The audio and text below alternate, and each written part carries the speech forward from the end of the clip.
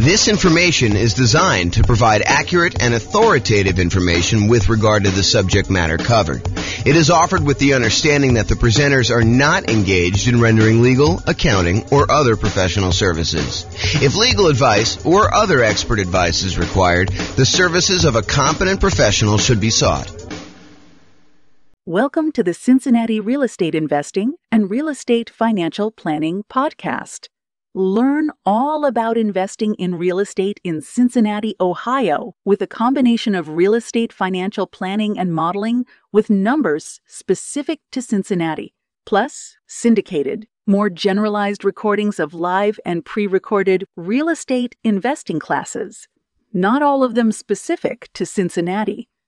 Be sure to stay tuned after the podcast for a message from our sponsors. Well, good morning. And welcome, everyone.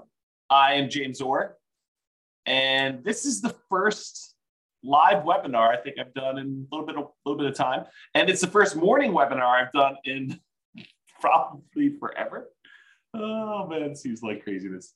I'm going to post into the chat window the link to download the handout for those that are just coming in. That is a reward for showing up on time. I just decided that that's how I was going to do it. So. Those that arrived for the start time, you guys get the download.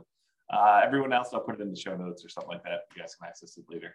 I plan on publishing this in the podcast, so today we're going to go over our FHA loans for suckers.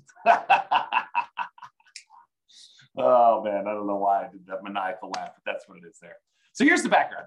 So FHA loans are a, Federal Housing Administration loan. You can get the loan with 3.5% down, usually for owner occupant. I'll talk a little bit about some of the variations on that, but they kind of get a little bit of a bad reputation. So whenever you get an FHA loan, whenever you put less than 20% down, there is a thing called private mortgage insurance. And I'll go over a little bit more about private mortgage insurance here in the next slide. But FHA loans, their equivalent of private mortgage insurance, it's like a slightly different name. It's called mortgage insurance premiums.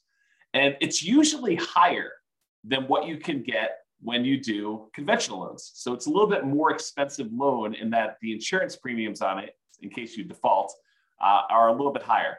And the other crazy thing about FHA loans is that their private mortgage insurance, their mortgage insurance premium never goes away. Unlike a conventional loan where when you pay down the loan below 80% or 78%, depending on what the lender tells you and what their actual policy is. But once you pay down a loan past a certain amount with the conventional loan, usually about 80%, then usually the private mortgage insurance premium, the amount you're paying monthly as an insurance premium, goes away. However, with FHA loans, they do not go away. The only way to get rid of that PMI, the mortgage insurance premium or whatever it is you got to either sell the property or you got to refinance the property into a different loan to get rid of the PMI and get rid of that large extra monthly payment that you're making in order to get the loan. And as if that wasn't bad enough, mortgage interest rates can be higher for FHA loans than they can be for like jumbo loans or VA loans, the loans you can get as a veteran. And as if that wasn't bad enough, there are lower down payment programs than the 3.5% down. Like you can get a conventional 3% down payment loan or a VA loan with nothing down or a USDA loan with nothing down.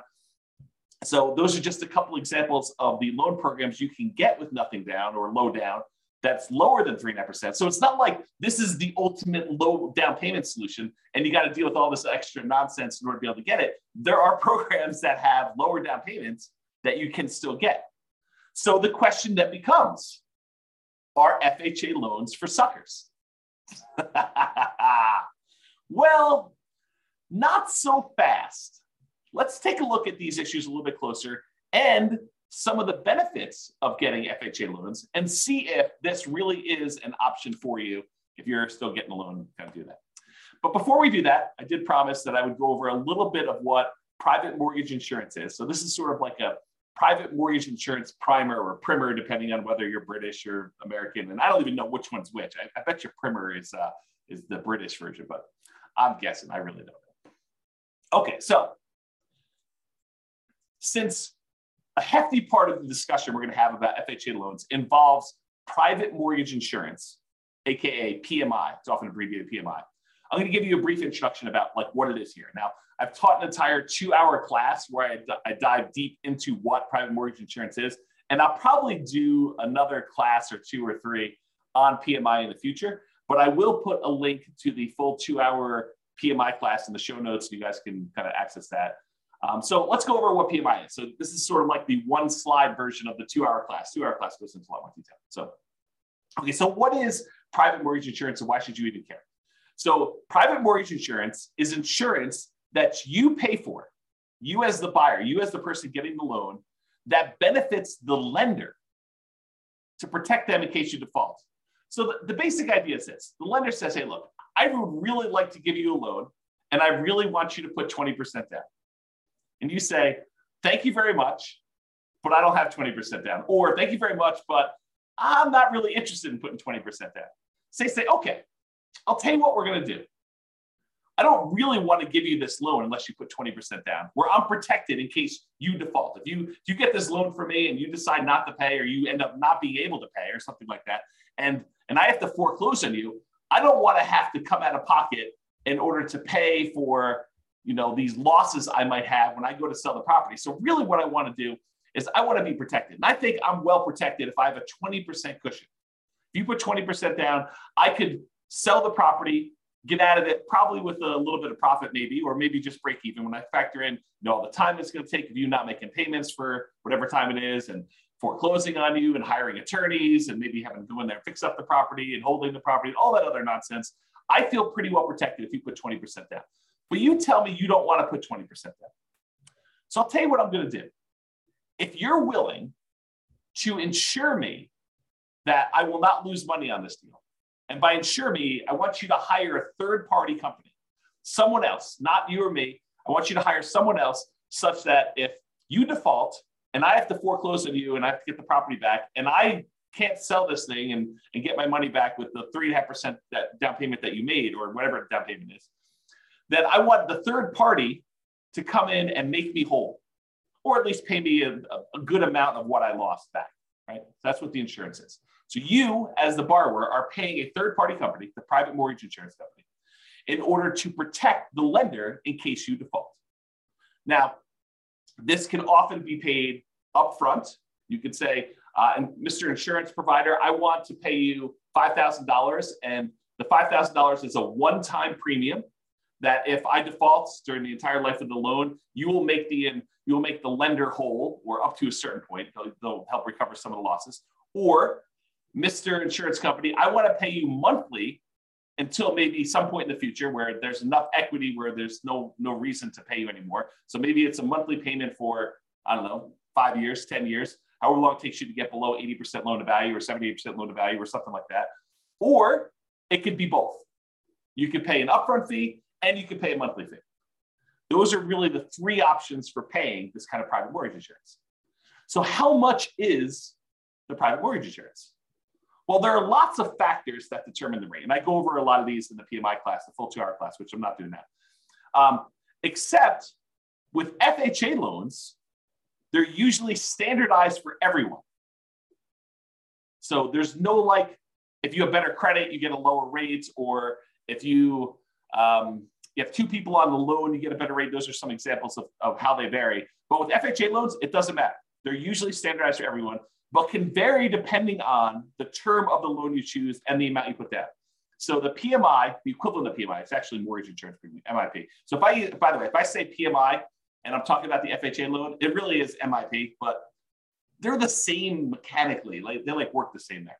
So with this FHA loan, it can vary depending on the term of the loan. If you do a 30-year loan versus a 15-year loan, for example, and the amount you put down.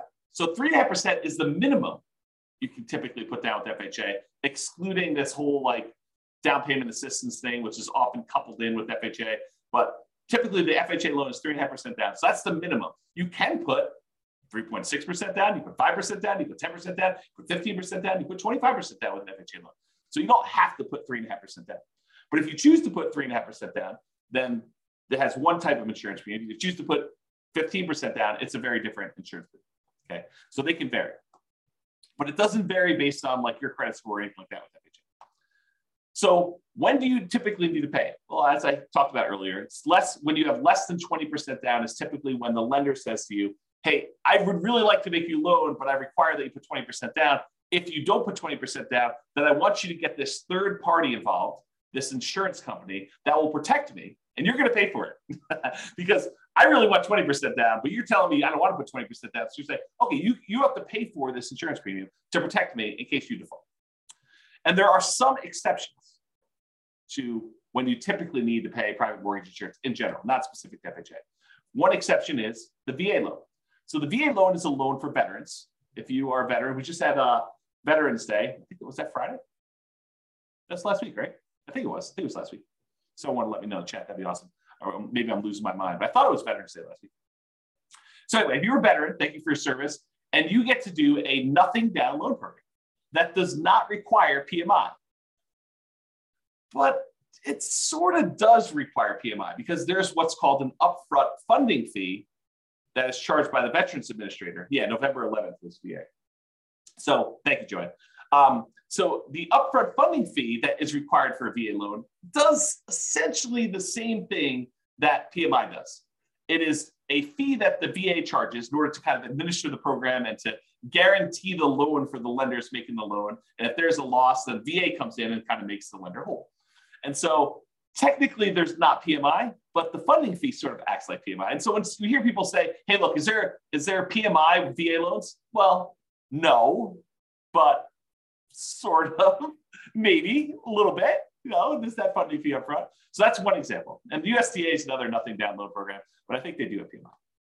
You should check with your lender for that. All right, so we talked about these three ways that you can sort of pay for it upfront, monthly, or both. Now there are three choices as to how to pay it. So you can do it monthly. You can go to the insurance company and say, look, I want to pay you a certain fee monthly in order to have this insurance that protects the lender in case I default. Or you could go and say, I want to pay this one-time upfront fee. But there's this third option, which is lender paid PMI. Well, how does that work? Lender paid PMI. It's not like you're going to go and pay monthly. It's not like you're going to go and pay this big upfront fee. What you do is you go to the lender and you say, look, normally you would offer me a loan at 7%. 7%. 7%. That's crazy. It still shocks me to say. 7%. So you're going to go and get a loan for 7%. If I wanted to pay you extra money, I could buy down my interest rate, right? Like I can go and say, here, how about an extra $5,000 and you give me a loan at 6.875? Lender says, sure, I'll do that for a certain amount of money. And it varies depending on the loan program and the time and all that other stuff. So I give you a certain amount of money. And now the lender voluntarily says, instead of giving you 7%, I will give you 6.875% if you give me whatever it is, $5,000. Lender says, I will do that. And so you say to the lender, well, how about we do it the other way? How about instead of me coming to the closing with some of these extra closing costs and everything, how about you cover the closing costs or you give me a little bit of money to cover the closing costs and I will voluntarily take 7.125, a slightly higher interest rate. So instead of buying down the rate, you say to the lender, I will actually voluntarily pay a little bit more to get a higher rate and you cover some of my closing costs. You give me like a credit, is the way to think about it. Well, if you think about that, if the lender gives you a credit, if you're willing to take a higher interest rate, couldn't you tell the lender, hey, listen, I'll take a higher interest rate if you pay this third-party private mortgage insurance person this fee in order to do the loan? And the lender says, yeah, that'll work for me. So I'll tell you what, normally it'd be 7%, that's just arbitrary number, 7% for the loan.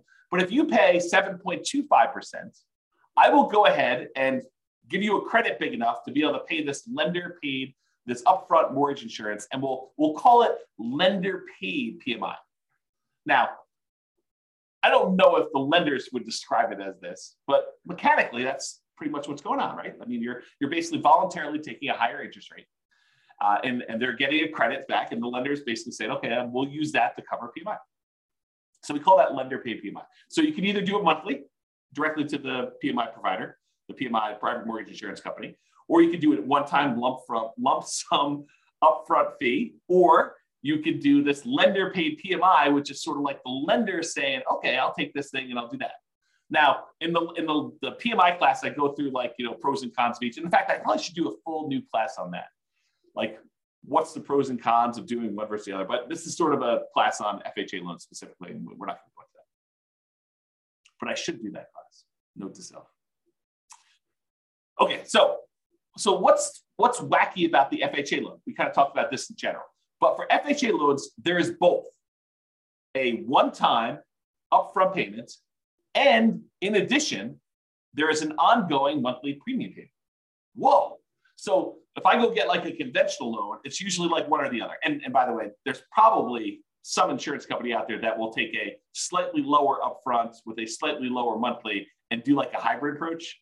It's possible that those exist. I don't know. I'm not like an expert at PMI, right? It's not like I'm the lenders or the insurance companies doing this. But there probably are some that do that. But with FHA, it's required. You have to do the upfront payment, which they call upfront mortgage insurance premium. Kind of checks out. And the monthly private mortgage insurance premium, which they call mortgage insurance premium, or MIP for short. Okay. So you have both. The upfront mortgage insurance premium is usually, and it can vary a little bit, I think, 1.75% of the loan amount. You're like, well, if I have to put 3.5% down and this 1.75, it's not really 3.5% anymore, right? It's like 3.5 plus 1.75, which if my math is right, is like 5.25 or something like that. So it's not that way. But wait, you can actually finance that. And so instead of having to come up with this 5.25% down instead of the 3.5, you could say, I'll do the 3.5%, but we'll add this 1.75% onto the loan amount so I can finance it. Okay, well, that's interesting. It's bad in some ways that I got paid this upfront fee, and it's not the lowest fee I've ever seen, right? It's not super, super cheap to do this. And I can finance it. Okay. And the monthly part of this payment, because you have to do both with FHA, the monthly part is usually 0.85% of the loan balance. 0.85% of the loan balance. So it's almost like getting a 0.85% higher interest rate. So if you were getting a 7% loan, when you factor in what the PMI part of it would be, it's almost like getting a 7.85% interest rate. Whoa, that's much higher than I would have expected. And realize this was 0.85 back when interest rates were 3. So before you were going from 3 to now almost 4% when you have 3.875 or 3.85, right? It increased by almost a third back then. Now it's like, well, you're at 7. It increases by 0.85, which is almost the 7. A little bit less of a percentage-wise increase, right? For those that like math. It can change if you do a 15-year loan or you put more than 3.5% down. So it doesn't have to be 0.85. And go talk to your lender. They'll give you the details on exactly what it is at the time. But it's this idea that it's usually upfront and monthly for the FHA. So you're like, that kind of sucks. So our FHA loans kind of for suckers. I don't know. We'll see. Now, what I'm about to tell you are like some of the requirements for getting an FHA loan. And I'll tell you, beware. I am not an expert on this. Your lender may come to you and say, yeah, that was true back in November of 2022, but not true today. So these things change over time. Don't rely on this thing and go to your lender and say, hey, James told me on a webinar that is this. You're going to do that. He told me that's what it is. You must obey what James said. If only I had that power. If only I had that power. I don't have that power. So what I'm about to tell you might be different. Things change over time and from lender to lender. So, you may hear me tell you it's 0.85 or whatever it is. Those don't usually change, but the requirements might change because the lender may say, the underwriting requirement is this, but we're going to add an additional overlay, an additional requirement that we do on top of these. And so you may want to check this with different lenders. So always check with your lender to verify what I'm telling you. Just because one lender you talk to says it can't be done does not necessarily mean that it can't be done. They may not be able to do it, but another lender may be able to. Different lenders have different loan programs. Realize that. Not everyone is exactly the same. Different lenders look at things differently and may be willing to do something that all other lenders won't. I don't find these to be as true, but I do find it to happen occasionally where some lender will be like, oh yeah, we do that all the time. It's not a problem. And other lenders have been telling clients no. We will primarily be discussing what I believe most lenders will do. But as I said, some lenders have these overlays or internal policies that are more restrictive than what the loan program requires. For example, the FHA loan program may require a credit score of 640, but the lender may have an overlay that says they're not going to originate FHA loans unless the borrower has a credit score of 660. So they can voluntarily choose to do these overlays. And if you went to another lender, they may be willing to give the originate the loan with a minimum of 640. So just realize that could happen. Okay. So let's talk about rates.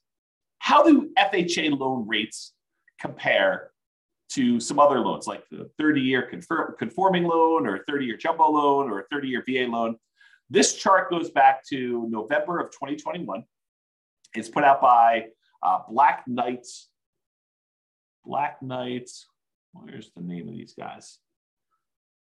Black Knight Holdings Company, Black Knight Technologies. They're basically a mortgage company, a company that does stuff for mortgage lenders. They're kind of like a behind the scenes thing, and they aggregate a bunch of data. And so this shows you historical stuff.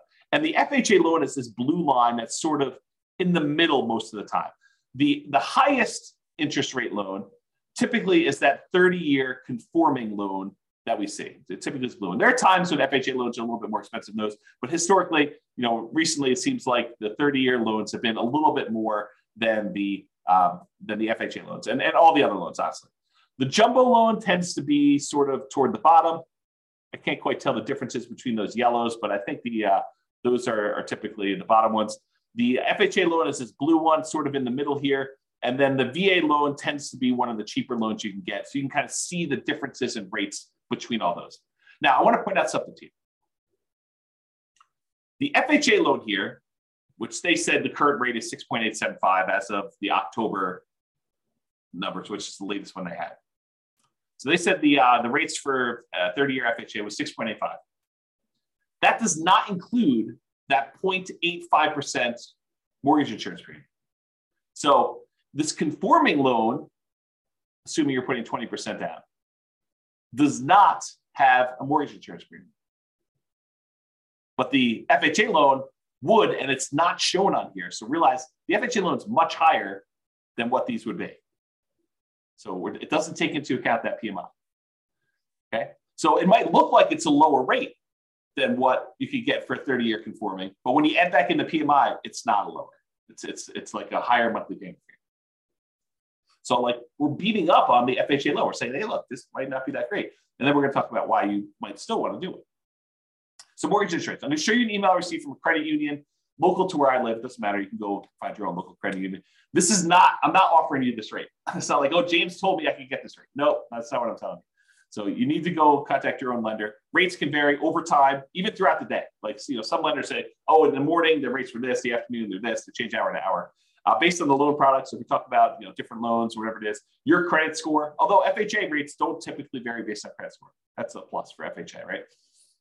Unless you got good credit, then it's not a plus because you're sort of getting lumped in with everybody in this mix. If you have really good credit, then you're sort of being penalized because the rates don't vary with credit score. But if you've got a bad credit score, you're like, oh, this is pretty good. I'm kind of winning here in a little way.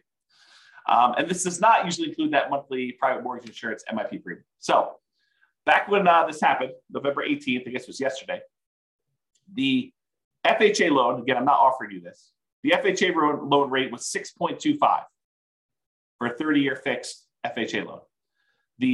And that does not include mortgage insurance premium. So it's going to be over 7 with that.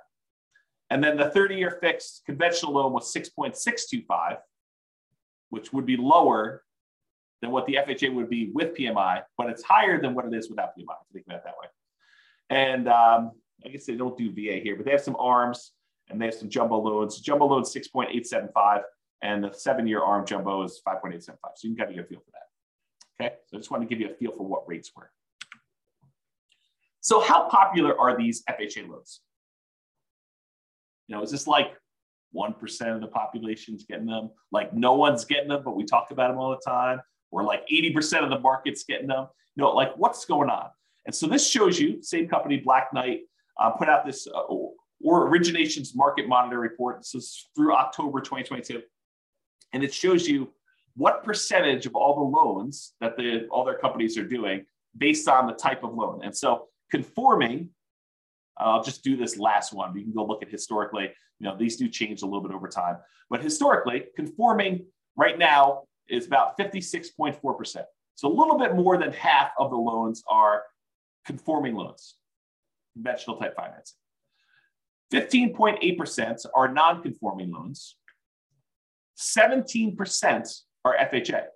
So not quite a fifth, but a decent amount, like a significant enough amount that you could say, hey, this is pretty significant stuff.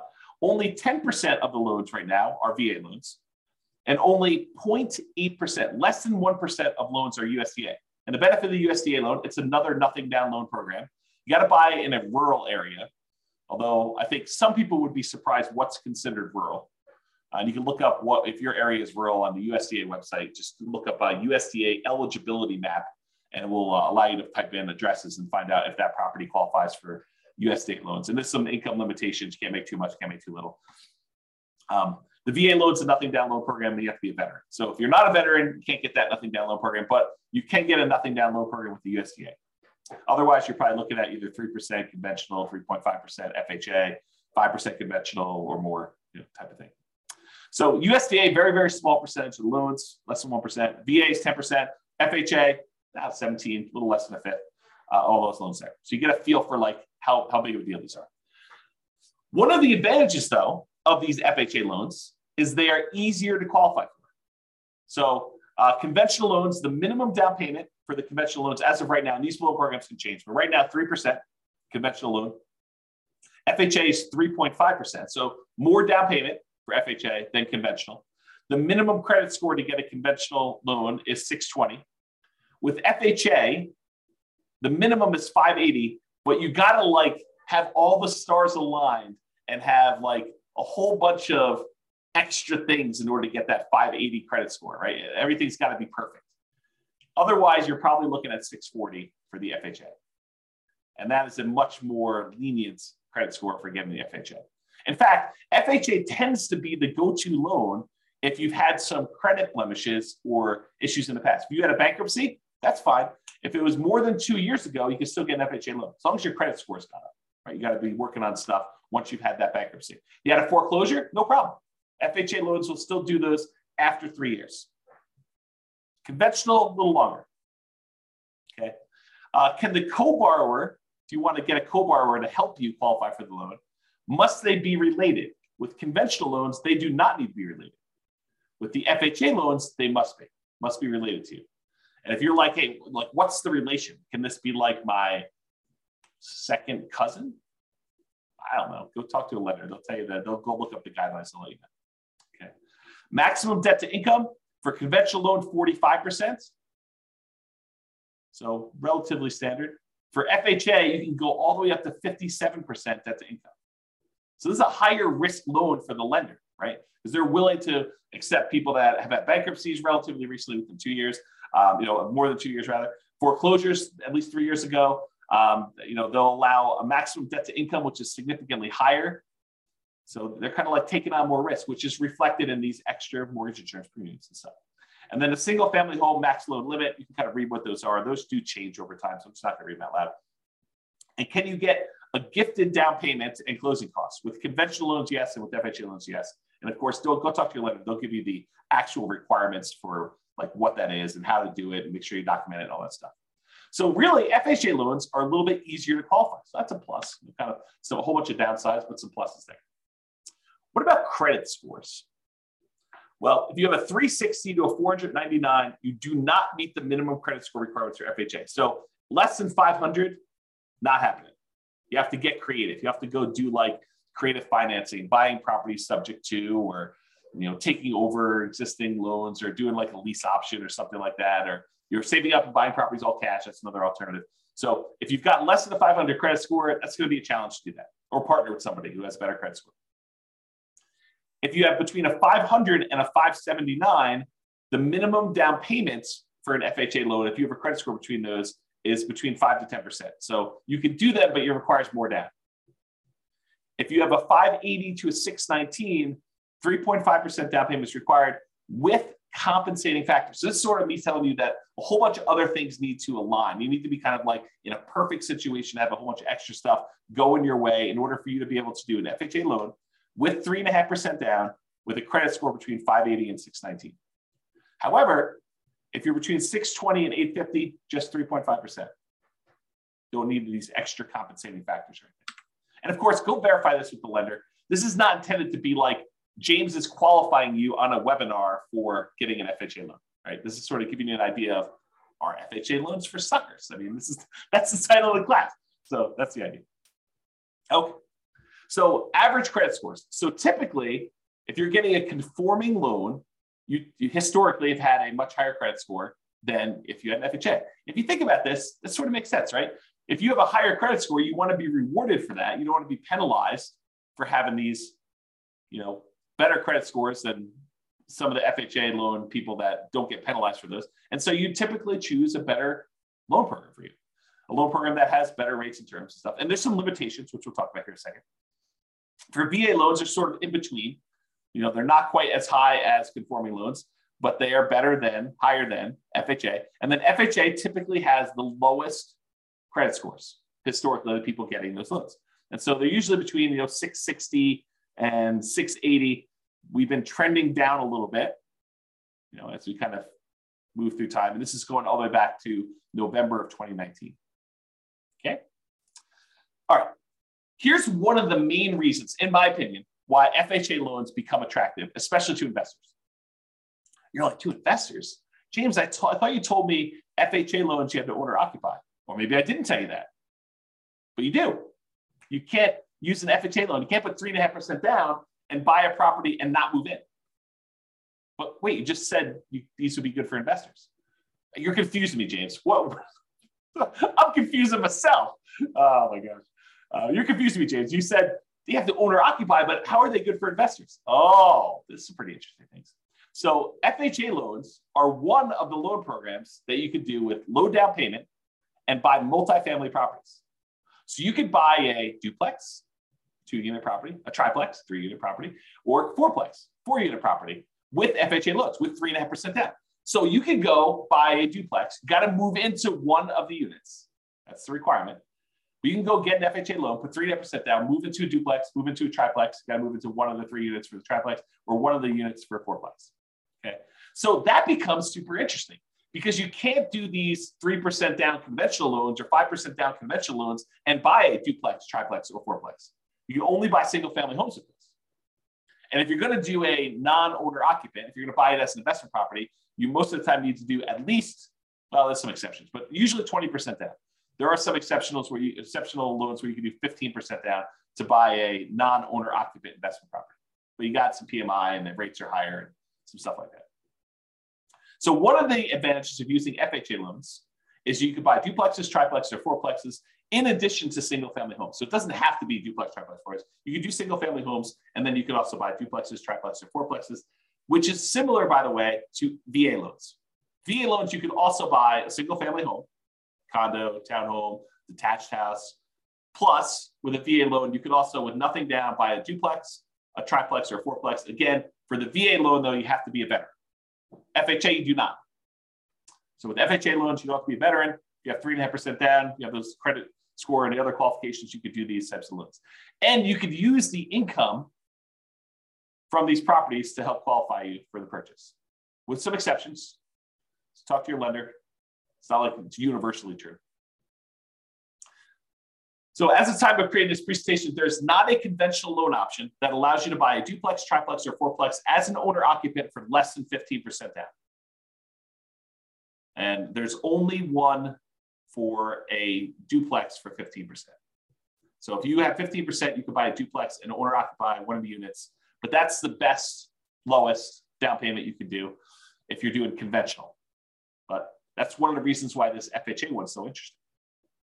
So to buy a triplex or a fourplex as an owner occupant, where you move into one of the units with conventional financing, you're looking at 20% down payment. To buy a duplex, triplex, or fourplex as an investment where you don't move into one of the units, it's 25% down, unless you're doing FHA. FHA allows you to move in and do 3.5% down. It won't allow you to do any where you do not move in. So FHA is not a loan product for you doing non-owner occupant financing. But what if you're buying these single family homes, right? Remember we talked about FHA loans? Like, hey, I want to do this FHA loan. I want to buy a single family home. Can you buy a single family home and use it as an investment? Well, you got to live there for at least a year. And this becomes that nomad strategy where you buy a property, you move in, you get owner-occupant financing, you get owner-occupant down payments, you move in, you live there for a year. Then after a year, you can move out, keep that past property as a rental, convert it to a rental property, and buy your next property. And then you could repeat this process. You could buy another property to move into, live there for a year, and then convert it to a rental. So you could, let's say you had 20% down. You could buy 4 properties with 5% down by doing this each one for a year over 4 years. Right? Put 5% down, move in, live there for a year, convert that one to a rental, buy the next one 5% down, live there for a year, convert it to a rental. So over the course of 4 years, you could then buy 4 properties. Let's do that. All right. I've digressed enough. So being able to buy a duplex, triplex, or fourplex as an owner occupant with as little as 3.5%, that's amazing. So maybe not so much a loan for suckers, right? It does have some funky stuff, higher PMI, a little higher down payment than some other loans you can get. But, it does allow you this kind of magical thing with these multifamily properties. Maybe it's not a sucker's loan. Interesting. Interesting, right? However, PMI lasts forever. If you get that conventional loan, not an FHA loan, the conventional loans, and you put less than 20% down, you'd be required to pay that private mortgage insurance until you got 20% equity. You contact the lender, you ask them to drop it off. A lot of times they'll do that. Sometimes you have to pay for an appraisal. However, that's not the case with FHA loans. If you do an FHA loan, 3.5% down, the monthly mortgage insurance premium, MIP, never goes away. Even when you pay down the loan, you're about to make your last payment. You owe $2,000 left on the loan. That's the end of it. You have like 99% equity. You're still making a mortgage insurance premium at that point, protecting the lender in case you default. You'd be silly to default. You own whatever it is, $400,000 property, you owe $2,000 on it. Are you going to default? Man, I hope not. I hope you would do whatever you could in order to get that $2,000 to save yourself from losing that property to foreclosure. But you're still paying a mortgage insurance premium to protect the lender if you don't do that. So Joanne's got a question. She says, I'd like to ask a question if I may. We'll see how it goes. And by the way, this is dangerous because I read the questions out loud before I tell you if I can even answer it. If I have a conventional loan, will the bank let me know that I don't have to pay PMI anymore once I meet the requirements when the PMI goes away? No. You're going to have to figure that out on your own and contact your lender and say, hey, look, I think I've got more than 20% equity and do that. The only time PMI would drop off automatically is when you paid down enough on the loan from the original loan balance and the original property value that it would be 20% equity. So they do a calculation. They say, look, when you got this property, it was whatever, it's $400,000, and you had 10% of equity in the property. They will do a calculation when you get your loan. They'll say, okay, based on just making regular mortgage payments for the next X number of years, when will you have 22% of equity? And they'll say, okay, at that point, we're going to automatically drop PMI off. But a lot of times, property values have gone up while you've owned the property, and you paid down a little bit. And so you've created 20% of equity. And at that point, with some lenders, most lenders, you can contact them and say, look, I think I have more than 20% of equity. I'd like to have PMI removed. And a lot of times you have to contact them and sometimes pay an appraisal fee in order to verify the value and stuff like that. So there you go. Awesome. Mortgage is going to be paid off in 8 months. Woo! That's awesome. Congratulations. That's cool. Okay. So that PMI, getting back to FHA stuff. So that PMI, the mortgage insurance premium, MIP, monthly payment that you have for mortgage insurance with FHA loans, that does not ever go away, which is crazy. So how do you get rid of it? You got to sell the property. Probably don't want to do it. Well, maybe you do. Probably should do a class on that. Probably should do a class on when to sell a property, do some calculations of what return you're getting. Yeah, I got to do a class on that. Anyway, so you get to the point, though, you got to either sell the property to get rid of it, or you got to refinance and get into a different loan that no longer has PMI. Because now you've got 20% of equity or more. And so you go do that and you refinance into another owner occupant loan if you're still living there, or a non-owner occupant loan, investment property loan if you're not living there, you can do that. If you happen to do an FHA loan where instead of putting 3.5% down, you put more than 10% down, the mortgage insurance premium does go away after 11 years. So if the mortgage insurance premium not going away is an issue with 3.5% down, anything less than 10%, honestly. If you put more than 10% down, then MIP does go away after 11 years. So something to consider. The other issue with FHA loans is, and there are some exceptions to this, but typically you can only have one FHA loan at a time. There are some weird exceptions. So if you thought to yourself, look, James, this is amazing. I don't know what you're talking about. FHA loans are not for suckers. This is awesome. This is what I'm going to do.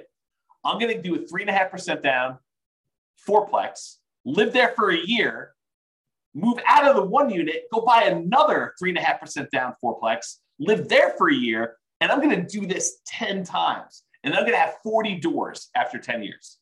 This is amazing. Well, not so fast. You can only get one of these FHA loans. There's some weird exceptions, like if you move more than 100 miles away, that you can get another one. Or if you inherit a property that's got an FHA loan on it, you might be able to have two at the same time. There's some weird stuff like that. But for the most part, you're not getting 10 of these loans.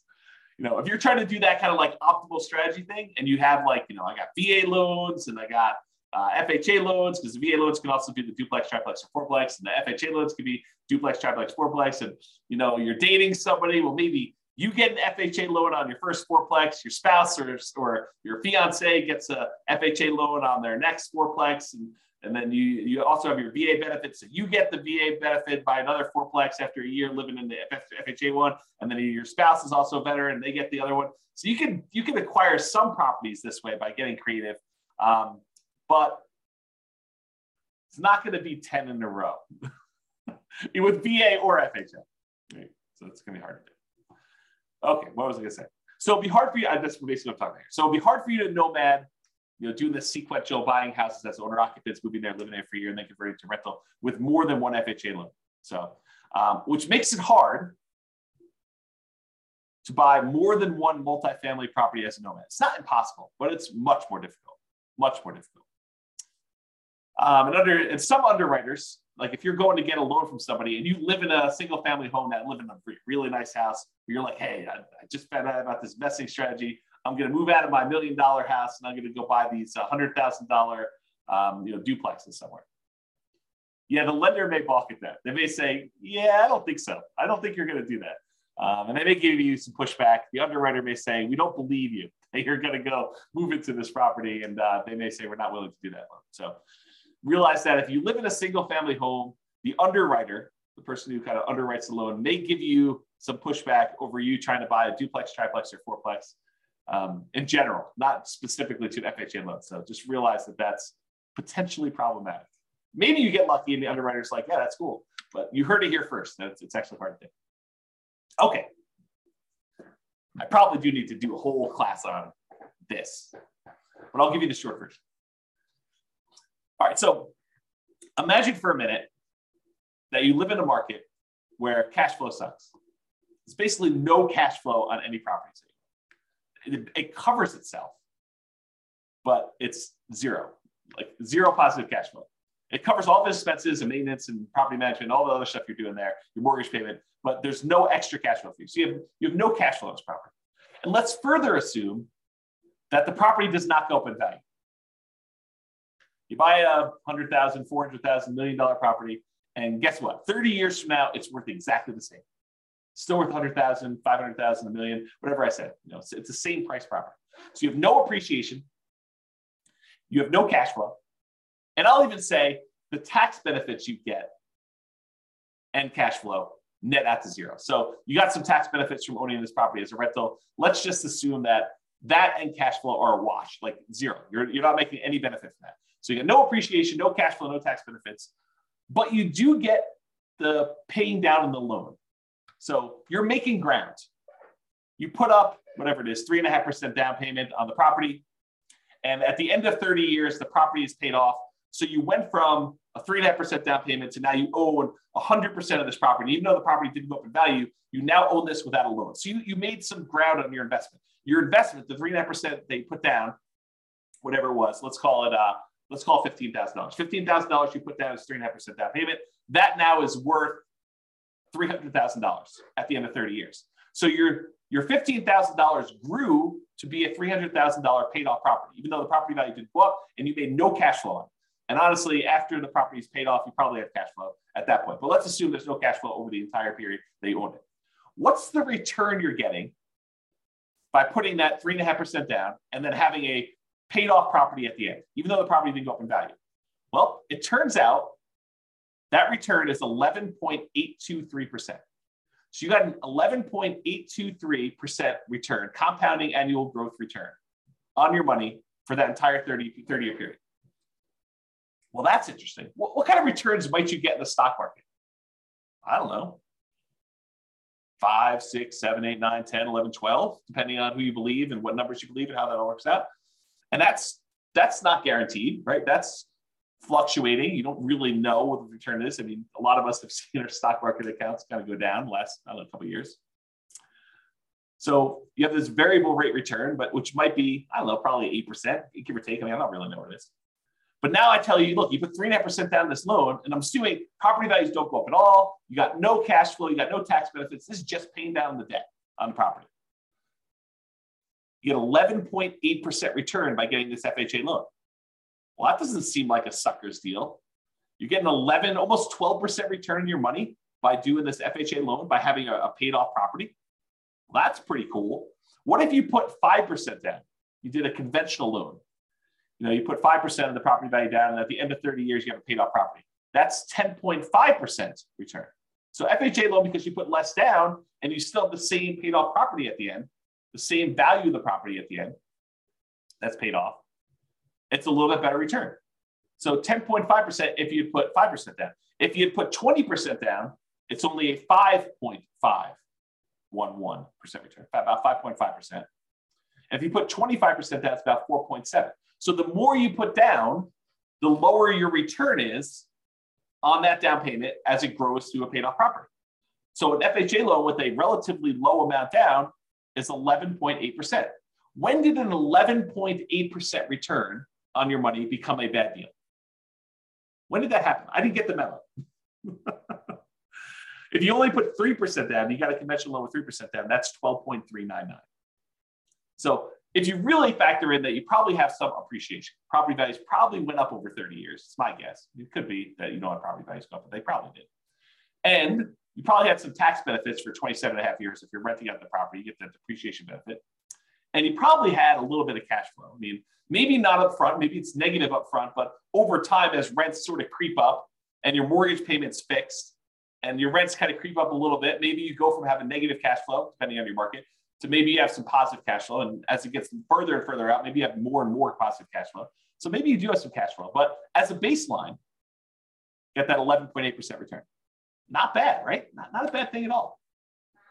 So in conclusion, that's where I wrap things up. Here are some of the downsides to doing FHA loans. They have higher private mortgage insurance. It's typically higher than what you can get if you got conventional loans. There are lower than 3.5% down payment options available with other loan products. There's like nothing down USDA, nothing down VA, 3% down conventional. There's probably some other local loan products you have. So there are lower down payment products available. So it's not the lowest down payment loan product. They have both the upfront mortgage insurance premium and that ongoing monthly mortgage insurance premium. And you don't get any benefit for having higher credit scores that will lower your PMI. So in those ways, it's kind of sucky, right? I mean, you got upfront, you got monthly, and it doesn't go away. And I didn't say it doesn't go away, but your credit score doesn't impact it. It's not like it gets better if you got better credit. And that private mortgage insurance lasts for the life of the loan, doesn't go away once you get to 20% equity.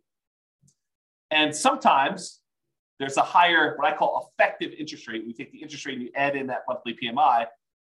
It's higher in most cases, I would say. And you can typically only have one FHA loan at a time. There's some exceptions, but typically you can only have one. And to top that all off, you have to move into the property. Even if you're buying a duplex, triplex, or a fourplex, you got to move in. So those are kind of the downsides, the cons of getting FHA financing. But what are the pros? Well, you can buy multifamily properties, duplexes, triplex, fourplex. You also buy single family homes, but you can buy those with 3.5% down. Well, that's pretty good. Being able to buy a investment property, duplex, triplex, or fourplex with 3.5% down. Maybe over time, the income from the other 3 units, if you buy a fourplex, can help offset or completely eliminate the amount you're paying yourself. That'd be ideal. I think this is a huge plus for like nomads who are buying that property, moving in for a year, and then buying the next one, or house hackers who are kind of like renting out part of their property. You can get these FHA loans with lower credit scores than conventional. You can have higher debt to income. So if you've got a high debt to income ratio, these will allow you to qualify for these. It's also easier to get with a recent bankruptcy or foreclosure. I think it's 2 years for bankruptcy and 3 years for foreclosure. It has to be that long away from when you did it. And this is often the loan combined with down payment assistance programs. So a lot of times if you have down payment assistance in your local market, they're combined with FHA loans in order to do this. So for those reasons, there's some pros. So I don't know. What do you think? The question is, are FHA loans for suckers? Definitely has some downsides, definitely has some upsides. What do you all think? Anyone want to participate? Tell me what you think. Otherwise, that is the end of the presentation. No one wants to participate. Or people are typing real stuff.